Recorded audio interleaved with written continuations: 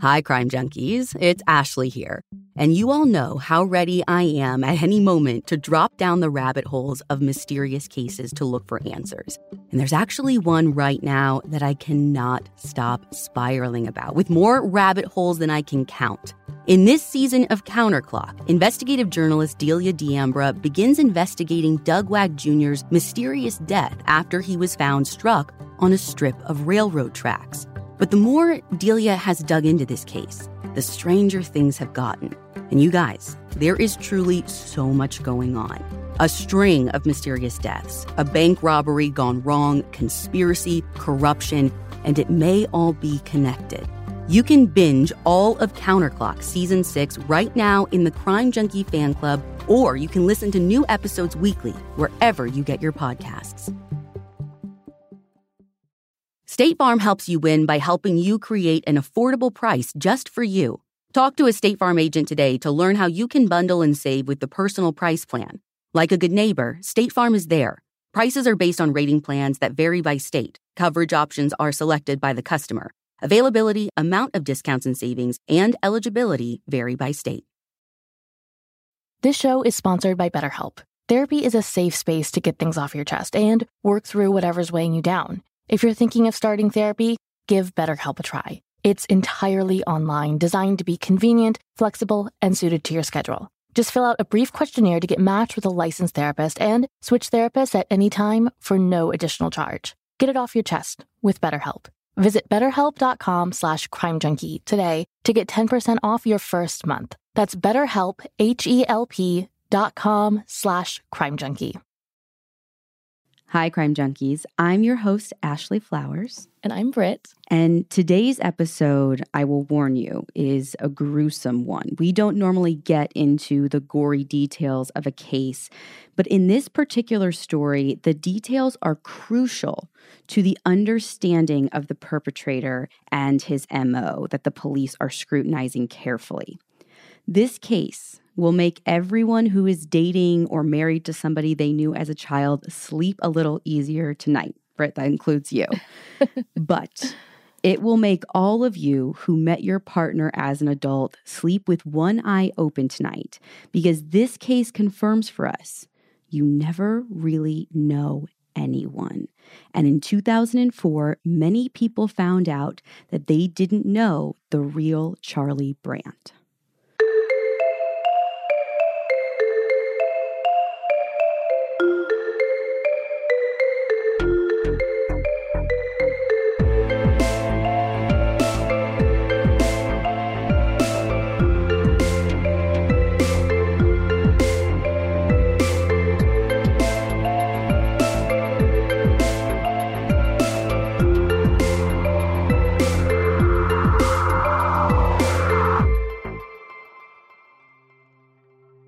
In 2004, Charlie Brandt and his wife Terry were living the kind of idyllic life that you would expect in Big Pine Key, which is the southernmost portion of the Florida Keys. Charlie had spent most of his life in Florida from about ages 14, 15 until well into adulthood, with just a short break in there when he worked in the Bahamas. He was an engineer, and most of his career, he was actually in charge of a radar blimp that was supposed to intercept drugs being smuggled into the U.S. Terry and Charlie were married in 1986, and for almost 18 years, they had what everyone thought was a perfect marriage. I mean, literally to the point of almost being like sickly. Like years later, someone said like they used to do this thing where they would like make each other's lunch every day because they said that lunch made by the one who loved you tasted so much better, which is like, ugh, but you know. Wow, that's a lot. Very cheesy stuff. But again, so many people wanted what they had back then.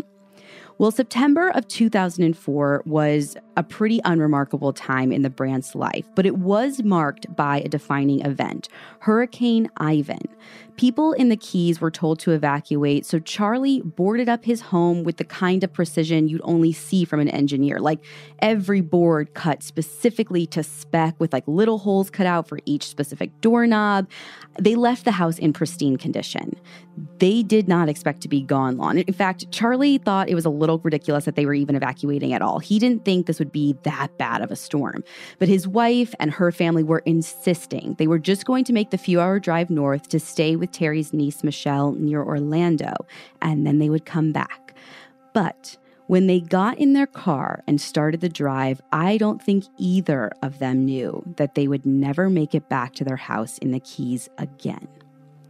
The first night they got in, one of Michelle's friends was supposed to come over and visit. Many of Michelle's friends knew Aunt Terry and Uncle Charlie, so it was common for others to visit while they were in town. But that first night, Michelle called her friend that evening and said, hey, don't bother coming over. We've all been drinking. I think maybe we've been drinking a little too much. And now Charlie and Terry are arguing. So you just stay home. We're going to get together another time while they're here. The rest of the days there seemed pretty uneventful. Charlie makes plans to see his dad. He sees his younger sister, since they live just like an hour away or so.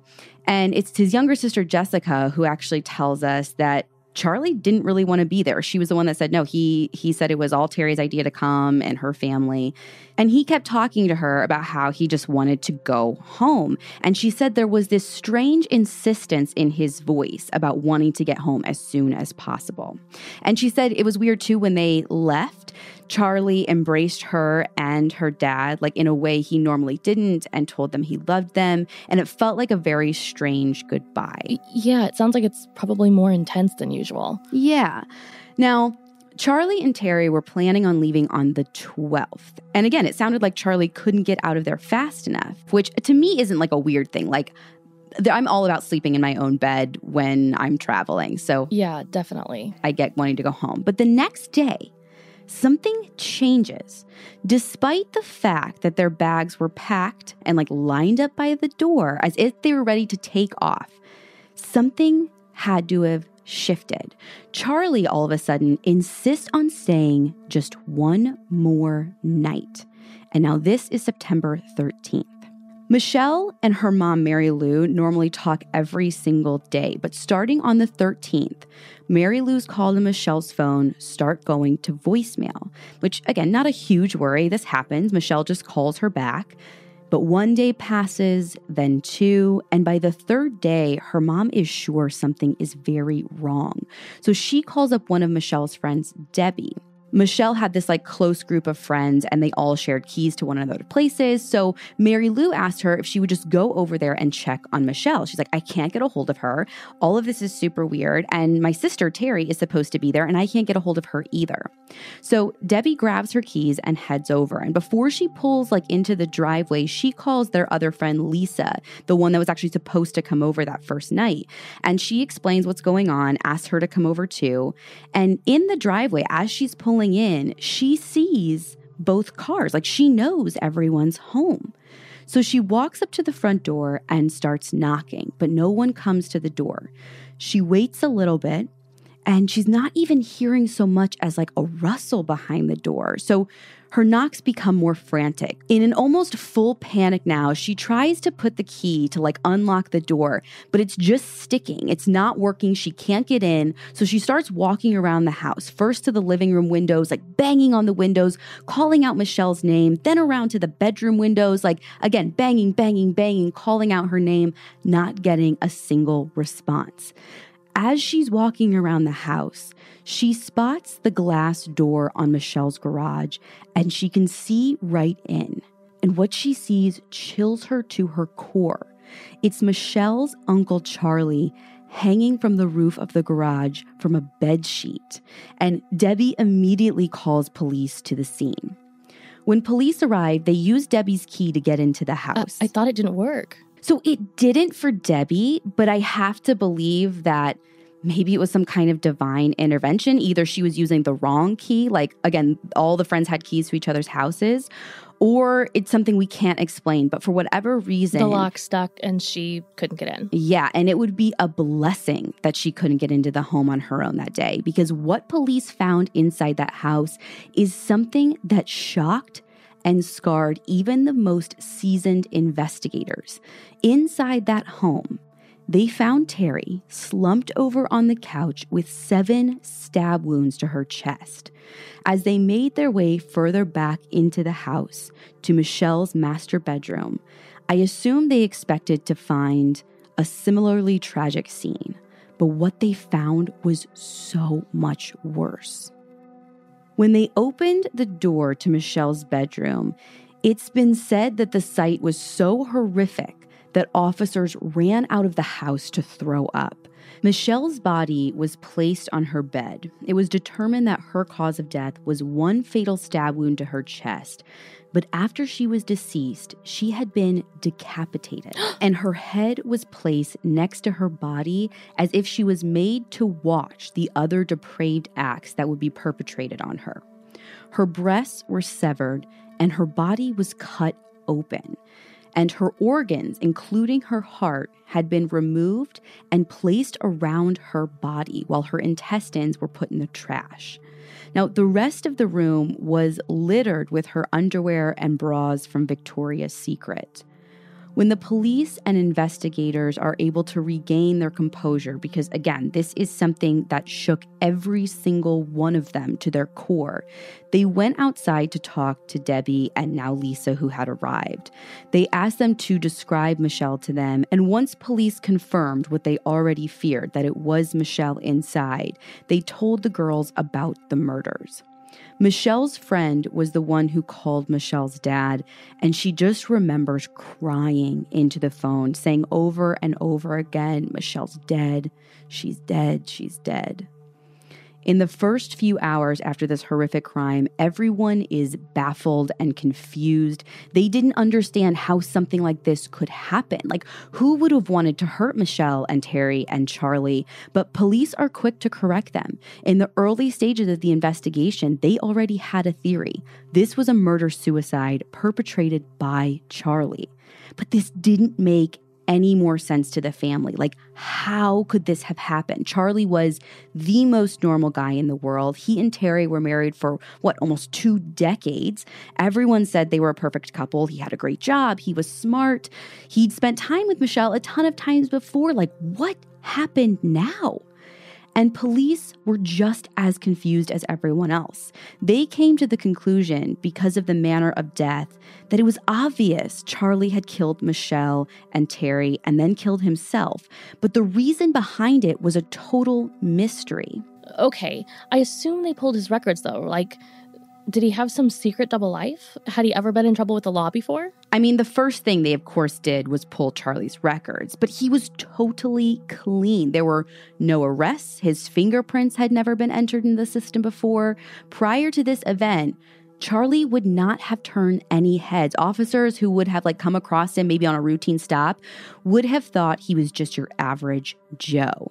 But there was something they didn't know, something that was hidden from Charlie's records. And it doesn't come up to anyone's attention until Charlie's older sister, Angela, is called in to talk to police. And before they can even start talking, she stops them and says, "I have to tell something to you people." And the next thing to come out of her mouth would forever change this investigation. It's such a nice perk to have the flexibility to work in all sorts of places. But working on the go seamlessly requires a strong network, which is why you should check out T-Mobile. They're America's largest and fastest 5G network. Plus, they also cover more highway miles with 5G than anyone else. And that's been great for me especially because these last few months, I've been doing a lot of on-the-ground reporting with our team, from northern Wisconsin to Utah to the middle of nowhere, Indiana. No matter where I go, I'm able to stream, make calls, or get those case-altering DMs from sources, which that's my favorite part. With T-Mobile, you'll be covered in more places with the 5G speed you need for your life on the go. Find out more at T-Mobile.com/network today. Coverage not available in some areas. Fastest based on median overall combined 5G speeds, according to analysis by Ookla of Speed Test Intelligence Data Q3 2023. See 5G device coverage and access details at T-Mobile.com.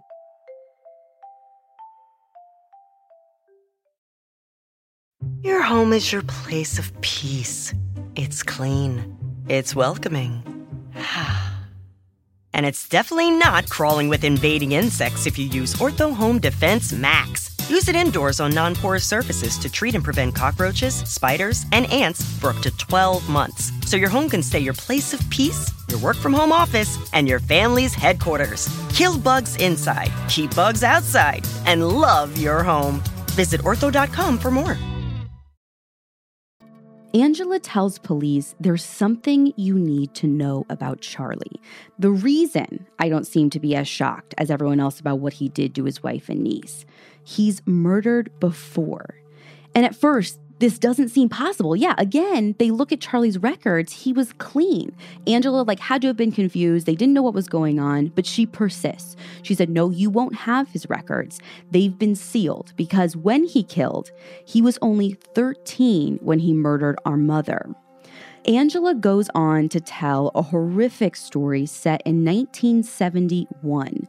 The Brandt family, which was Angela, who was 15, Charlie, 13, and their two younger sisters who were 2 and 3, very small.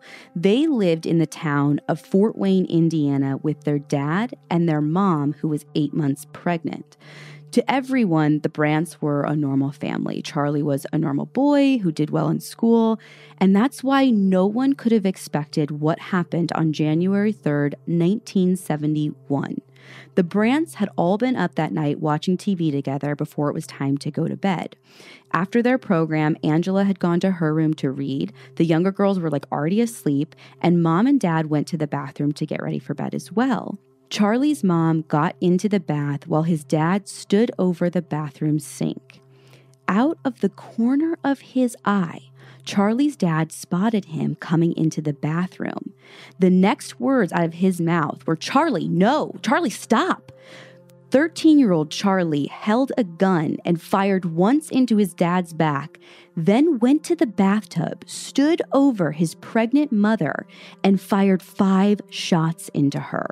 Oh my God. Now, Angela is hearing this from her room. She's hearing her dad yelling. And before she could even make it out of her bedroom, there was Charlie, standing in her doorway. He had something in his hand.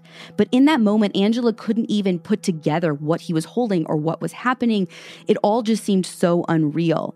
And as she's explaining all of this to police nearly 33 years later, she explains that some of it's fuzzy, some of it she doesn't remember, she's blocked from her memory, but she remembers Charlie pointing the gun right at her and then hearing a click as he pulled the trigger. The gun wouldn't fire, and she doesn't know exactly how, but the next thing she remembers is her and Charlie entangled in a physical altercation. And she kicks the gun away, they're wrestling, and she assumes that she got hit by a few good blows because later she'd be bruised and bloody. And as they're fighting, she kept saying to him, "Charlie, I love you. What are you doing? I love you." Then, all of a sudden, Angie said that she was looking Charlie right in the eyes, and he had this glazed and crazed look that all of a sudden just disappeared, like he snapped out of something. And he asked her, "What did I do?" And, Angie says, "I don't know. I think you shot our parents, but I need to go check. Get off me, get off me." Both children at this point are freaking out. Charlie because of what he had just done, and Angie because she is terrified to her core of her own brother. He kept asking what they were going to do, and Angie kept saying she didn't know, but she knew she had to be calm. She couldn't risk him being afraid of her. So she starts thinking on her feet and making Charlie think that she's on his side and she's going to take care of them and their sisters. And she starts to head down the stairs, and she's telling Charlie that they should leave, but they have to take their sisters with them. So she tells him, "You go upstairs, get me some blankets for the girls. It's winter out, they need to be bundled up." So he starts walking back up the stairs, but he's walking backwards. And the whole time he's asking Angie, "You're not gonna leave me, are you? Promise me you won't leave me." And of course, she says no, all the while knowing as soon as he's far enough away, she was going to make a run for it. As Charlie got higher and higher on the staircase, still looking at her, she bolted for the front door, and she runs out, running through the snow in her bloodied nightgown, barefoot, screaming for anyone to save her from her brother. She ran to one of the neighbors' houses and pounded on the door, but before anyone could even come, she saw her brother closing in behind her. She could hear him yelling, "Angie, you promised you wouldn't leave me." Those would be words that she would hear in the back of her mind for the rest of her life. Angie ended up running to another neighbor's, but Charlie went right up to the first door that Angela was at. He knocked again, softer than his sister had, and a young girl opened the door. Charlie stood there in the cold and just calmly said, "I shot my parents." Police and paramedics were called to the scene and life-saving measures were performed. Charlie's dad actually ended up surviving the incident, but his mother and her unborn child didn't even have a fighting chance. Both she and her unborn baby died in the tub that January night, and no one could figure out why. So fast forward to 2004, suddenly police had kind of a motive, not a great one, but this story that Angela told them at least provided that there was like some kind of darkness that existed within Charlie, something that had been there all along, but maybe now just resurfaced. The common thread here is women, right? Maybe, yeah. I mean, Dad only got one shot. Mom got a whole gun unloaded on her practically. And then what he did to Michelle, cutting off her breasts and there's underwear everywhere. Yeah, and so people have theorized this before, that he had some kind of hatred for women, but here's the crazy part. Like, I agree with everything you said. This all seems like he is targeting women specifically. As far as I know, they've never connected him to a male victim. But the weird part for me is everyone who knew Charlie said that not only did he and his mom have a good relationship, but he was what everyone called a mama's boy, which makes this so much more shocking, I think. Like, I personally know a mama's boy. We have a mama's boy who edits this podcast, and don't you dare take that out, David. And I think it would make it all the more shocking to find out that someone who was so close to their mother and who would be described as a mama's boy would do something like this. Right. Like, I think everyone would have expected, kind of a bad kid, or maybe an antisocial kid, a kid who gets into a lot of trouble, maybe is involved in drugs, but not a mama's boy. Yeah. Like you said, like, not someone who's good in school, who gets along well with people. And I think you want to believe you can see something like this coming, but it sounds like you couldn't. Right. And that's what made this so terrifying to a small Indiana community back in 1971. I'm sure parents started locking their own bedroom doors at night, or even looking at their kids a little differently. Like, what are they capable of? And how do you try and help them when there are apparently no warning signs? Yeah, and I guess that's what I'm struggling to believe. Like, there had to be something, right? I think everyone wanted to believe that, because to believe that some people are just born bad apples is terrifying. Charlie underwent 3 separate psychological evaluations. Each time, the professional was looking for some underlying signs of specific mental illness that could explain away his behavior, or at least explain what contributed to it. But each of them reported that Charlie seemed like a normal boy who just snapped for no apparent reason.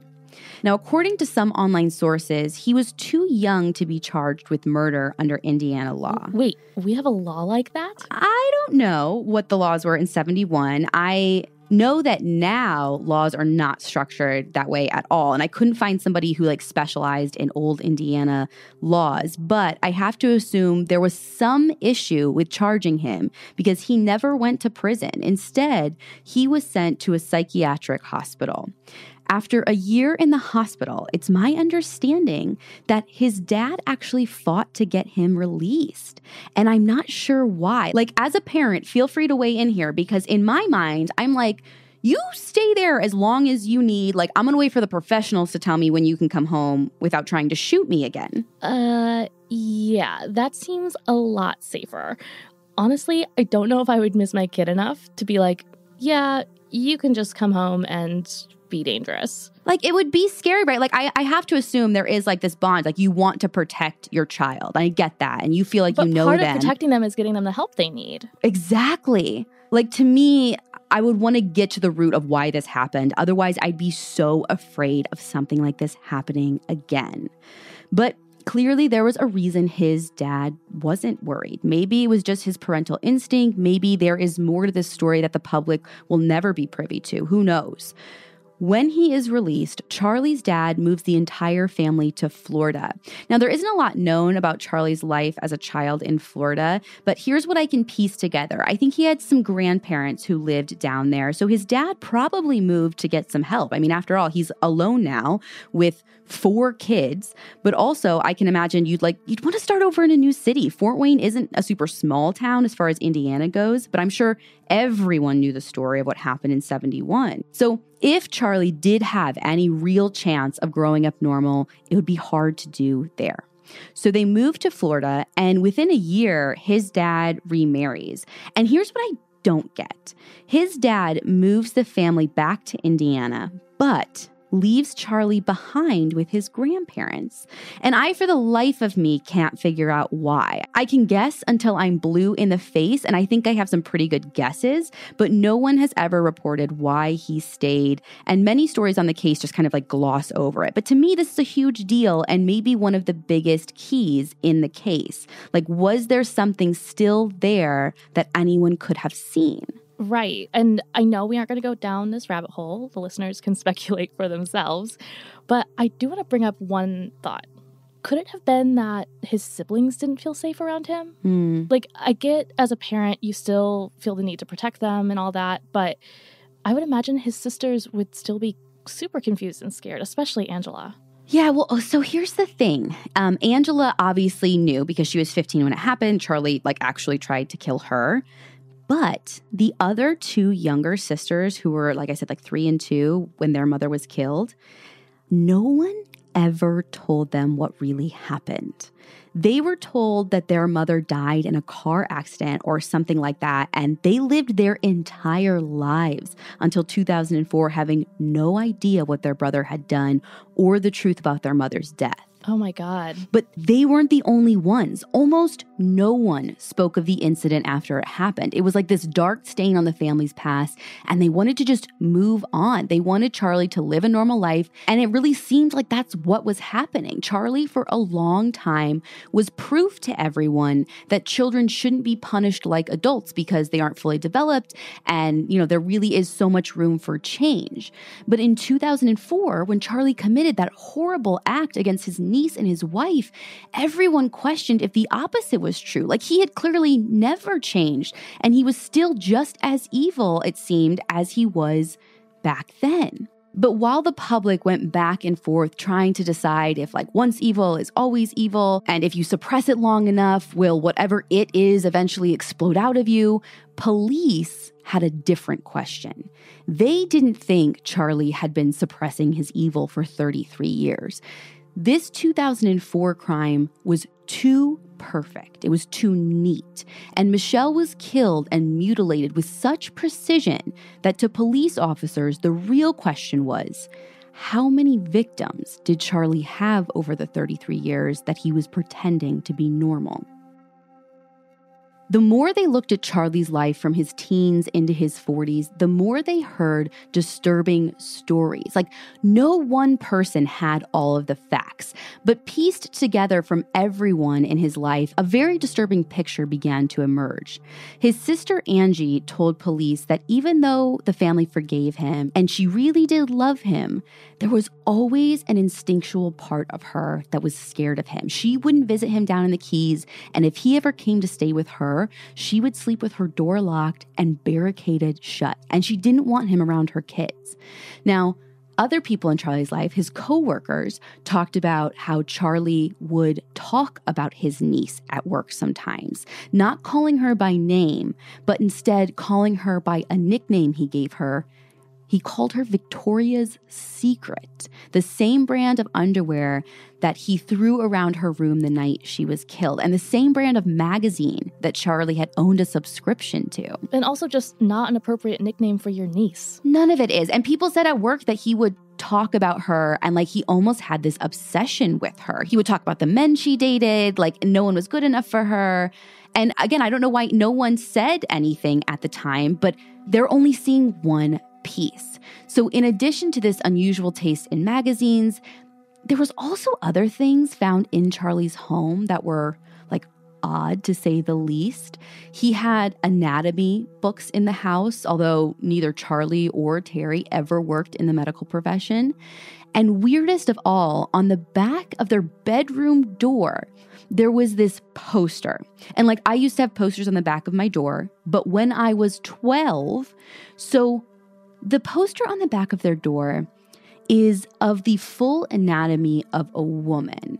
And it is the creepiest thing ever because when I heard this for the first time, I imagined like a skeletal picture, pretty like formless figure, whatever. Yeah. But oh no, when I saw the picture, I got full body chills. It is a woman cut in half.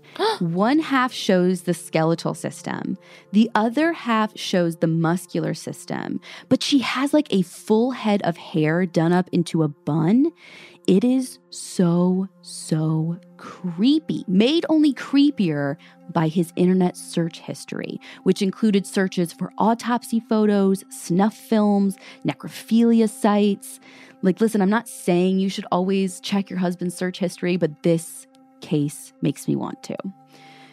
Another person who had a piece of the puzzle, but again, not the whole thing, was Charlie's best friend, Jim. Now, Jim was actually married to Angie at one time, which is how he and Charlie met, but the two became fast friends. Now, I will say, Jim was one of the few people who did know about Charlie's past. Angie had told him before getting married. She thought it was an important piece of family history, which like, hi, I agree, good to know. Yeah. But fast forward some years later, Angie ends up leaving Jim. So Jim takes sanctuary at his best friend's house down in the Keys, and they're like drinking, they're going to smoke, they're going to fish, they're going to just like be mad. It's what you do after a breakup. And listen, I know that like no one is thinking or talking 100% rationally in these instances. I get that like we all say things we don't mean when we're hurt. And even as a friend, we're saying things to like support the ones that are hurting. Oh, yeah. But you tell me if you think this is normal. So this is like day 2 of him coming down there, and they're on this fishing boat, and Jim's just like mad, and he's talking about how he wants to get revenge. And Charlie tells him, well, you know what the perfect revenge is, Jim?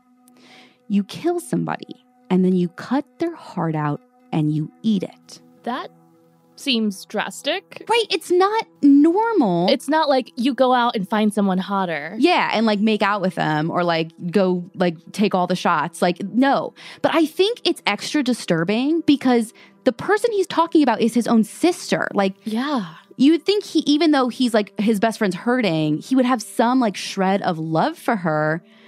But to talk about cutting her heart out and eating it, like, are you kidding me? And Jim knew about his past, right? Yes. Red flags everywhere. You would think that, right? But as far as Jim knew, Charlie hadn't done a thing wrong in years and years and years. Maybe he was just talking, and so Jim writes it off.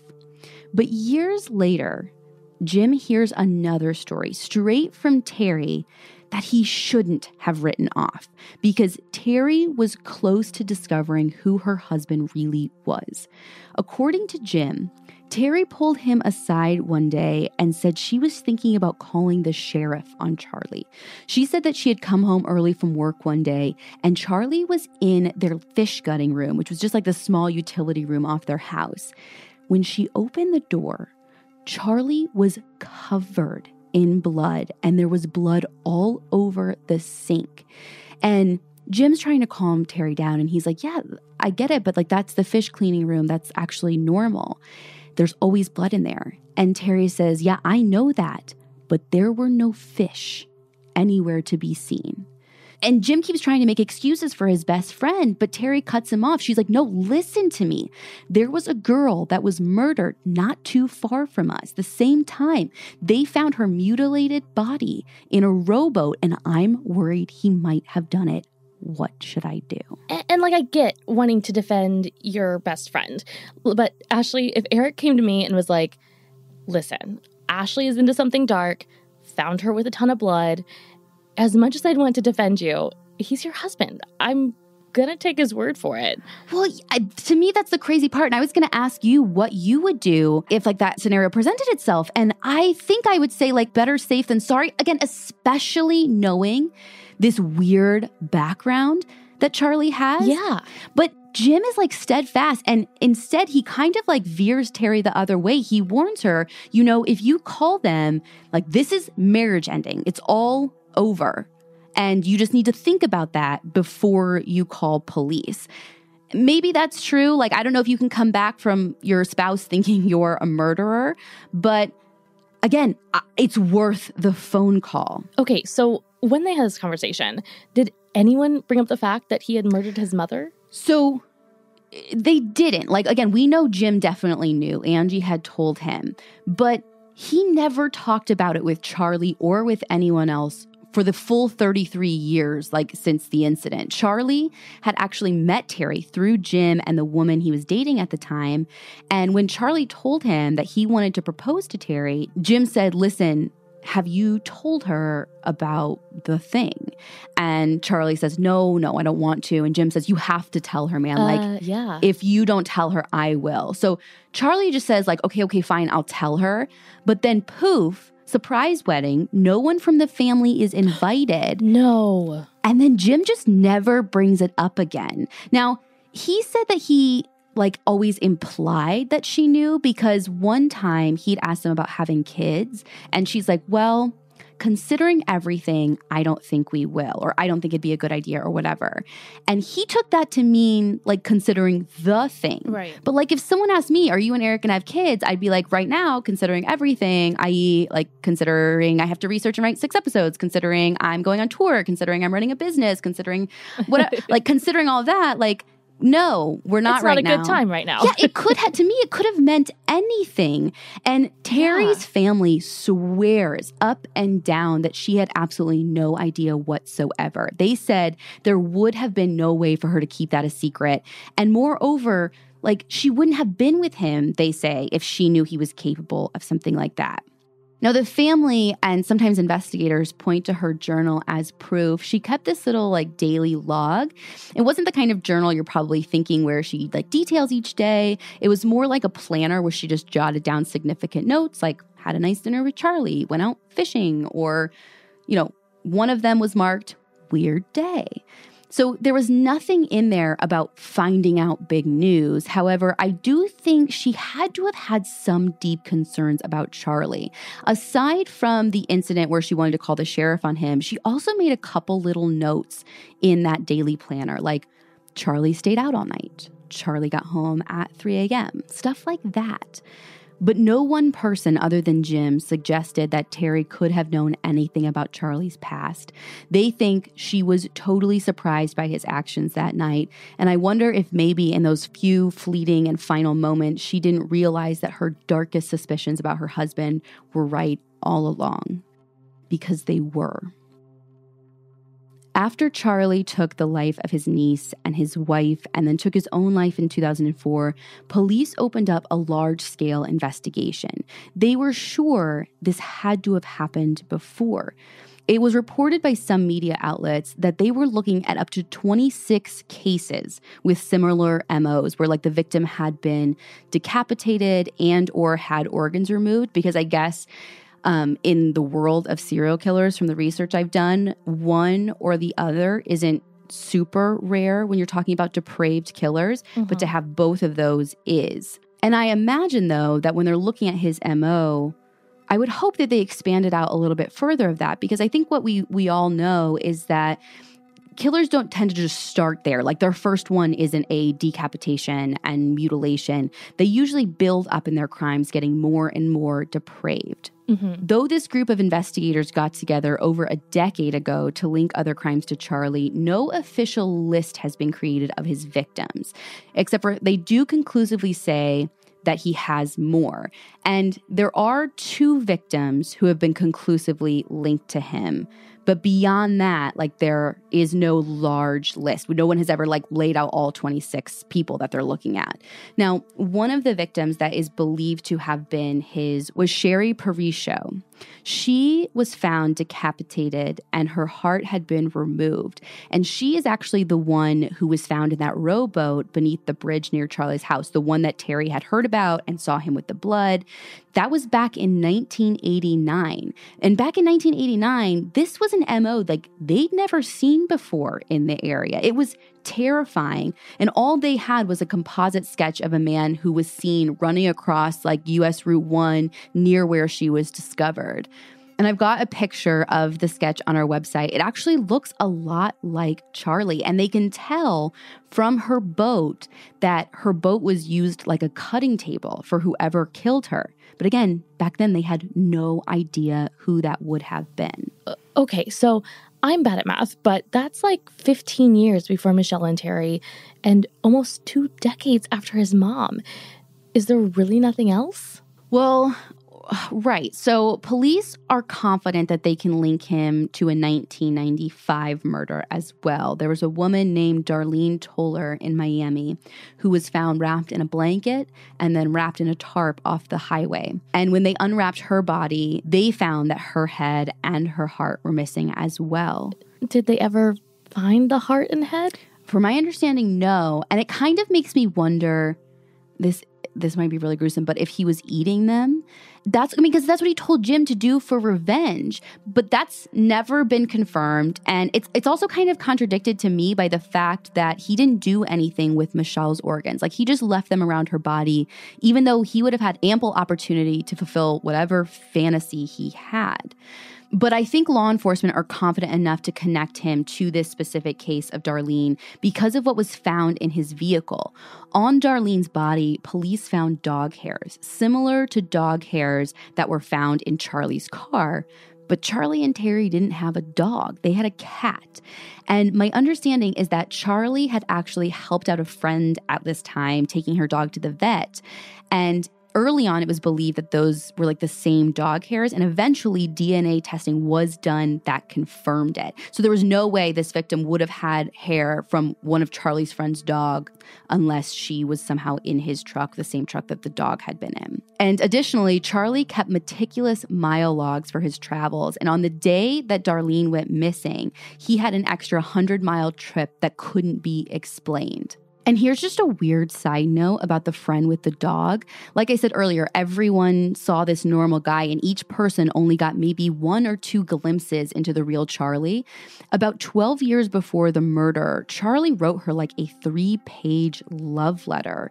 And she said, listen, this can't be. Like, I love you like a brother. I love Terry like a sister, but like nothing's going to happen between us. And she said after that, like, she didn't like to see him. But after that, for the longest time, she would have dreams about Charlie chasing her and trying to kill her. And this is like the guttural instinct I think we all have. Like, even if it's just our subconscious that comes through, deep down, if we listen to ourselves, we know when something isn't right. Now, there was a book written about Charlie Brandt called The Invisible Killer, The Monster Behind the Mask. And in this book, the author theorized that Charlie was also responsible for 2 more murders. And I'll tell you about them, but I want to be very clear that they have not been connected to Charlie by law enforcement. And at least in the first case, the family was actually upset that the author just like lumped them all together. So while they might have been some of the initial 26 that police looked into, no one has said that, Charlie is the perpetrator of the crime for sure. The first one is Carol Sullivan, and she went missing in 1978. She was just 12, about to turn 13, and it's devastating because this was the very first day that she was going to walk to the school bus on her own. Like, she was about to turn 13. She told her mom, like, I'm old enough. Oh my God. She went missing, and later her skull would be found in a paint can. And the reason this comes up and she's connected to Charlie is because of the decapitation and because Charlie did live in the area that she went missing from. Now, the other victim that he was linked to was a woman named Lisa Saunders, who at age 20 in 1988, 10 years after Carol Sullivan was killed, was found nude and lifeless on the side of the road in some bushes in an area named No Name Key. Vultures were actually what alerted authorities to the body, and according to the Miami Herald, she was missing her heart, brain, eyes, neck muscles, appendix, colon, vagina, left fallopian tube, ovaries, bladder, thyroid gland, and parts of her lung. Now, she had marks on her body indicating that her killer tied her to the back of a car as well and drug her about a half a mile before dumping her body. The pathologist couldn't say whether the organs were removed by a person or by the vultures, so this might not fit the MO at all, or if maybe the cuts were crude and could be mistaken for vulture marks, maybe this is just the early signs of what was to come. Like, if this is truly connected, maybe his methods were just more crude and he wasn't as well practiced. But here's the thing. Like I said, those have never been conclusively linked to Charlie. He died in 2004. And in 2015, there are still articles about Lisa offering a Crime Stoppers reward. So this case is far from being considered closed.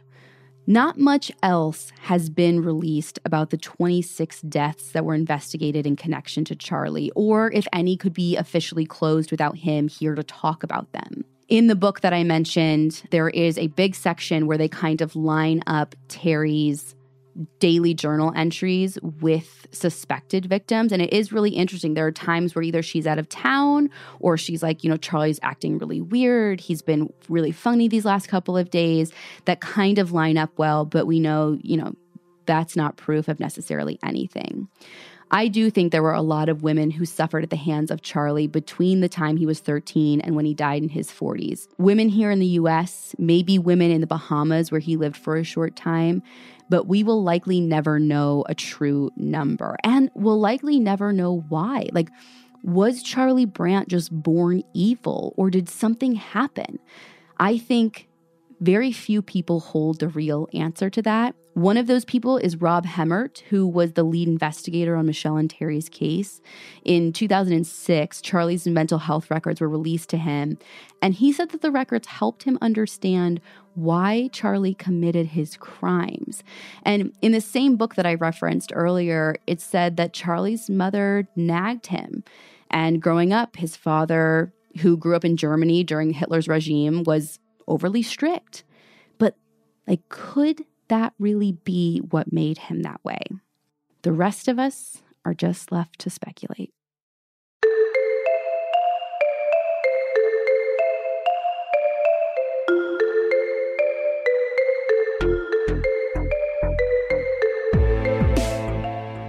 If you guys want to see pictures from this case, like the sketch or that really weird anatomy poster, you guys can go to our website, crimejunkiepodcast.com. And be sure to follow us on social at Crime Junkie Pod on Twitter and at Crime Junkie Podcast on Instagram. On the Instagram. We will be back next week with a brand new episode.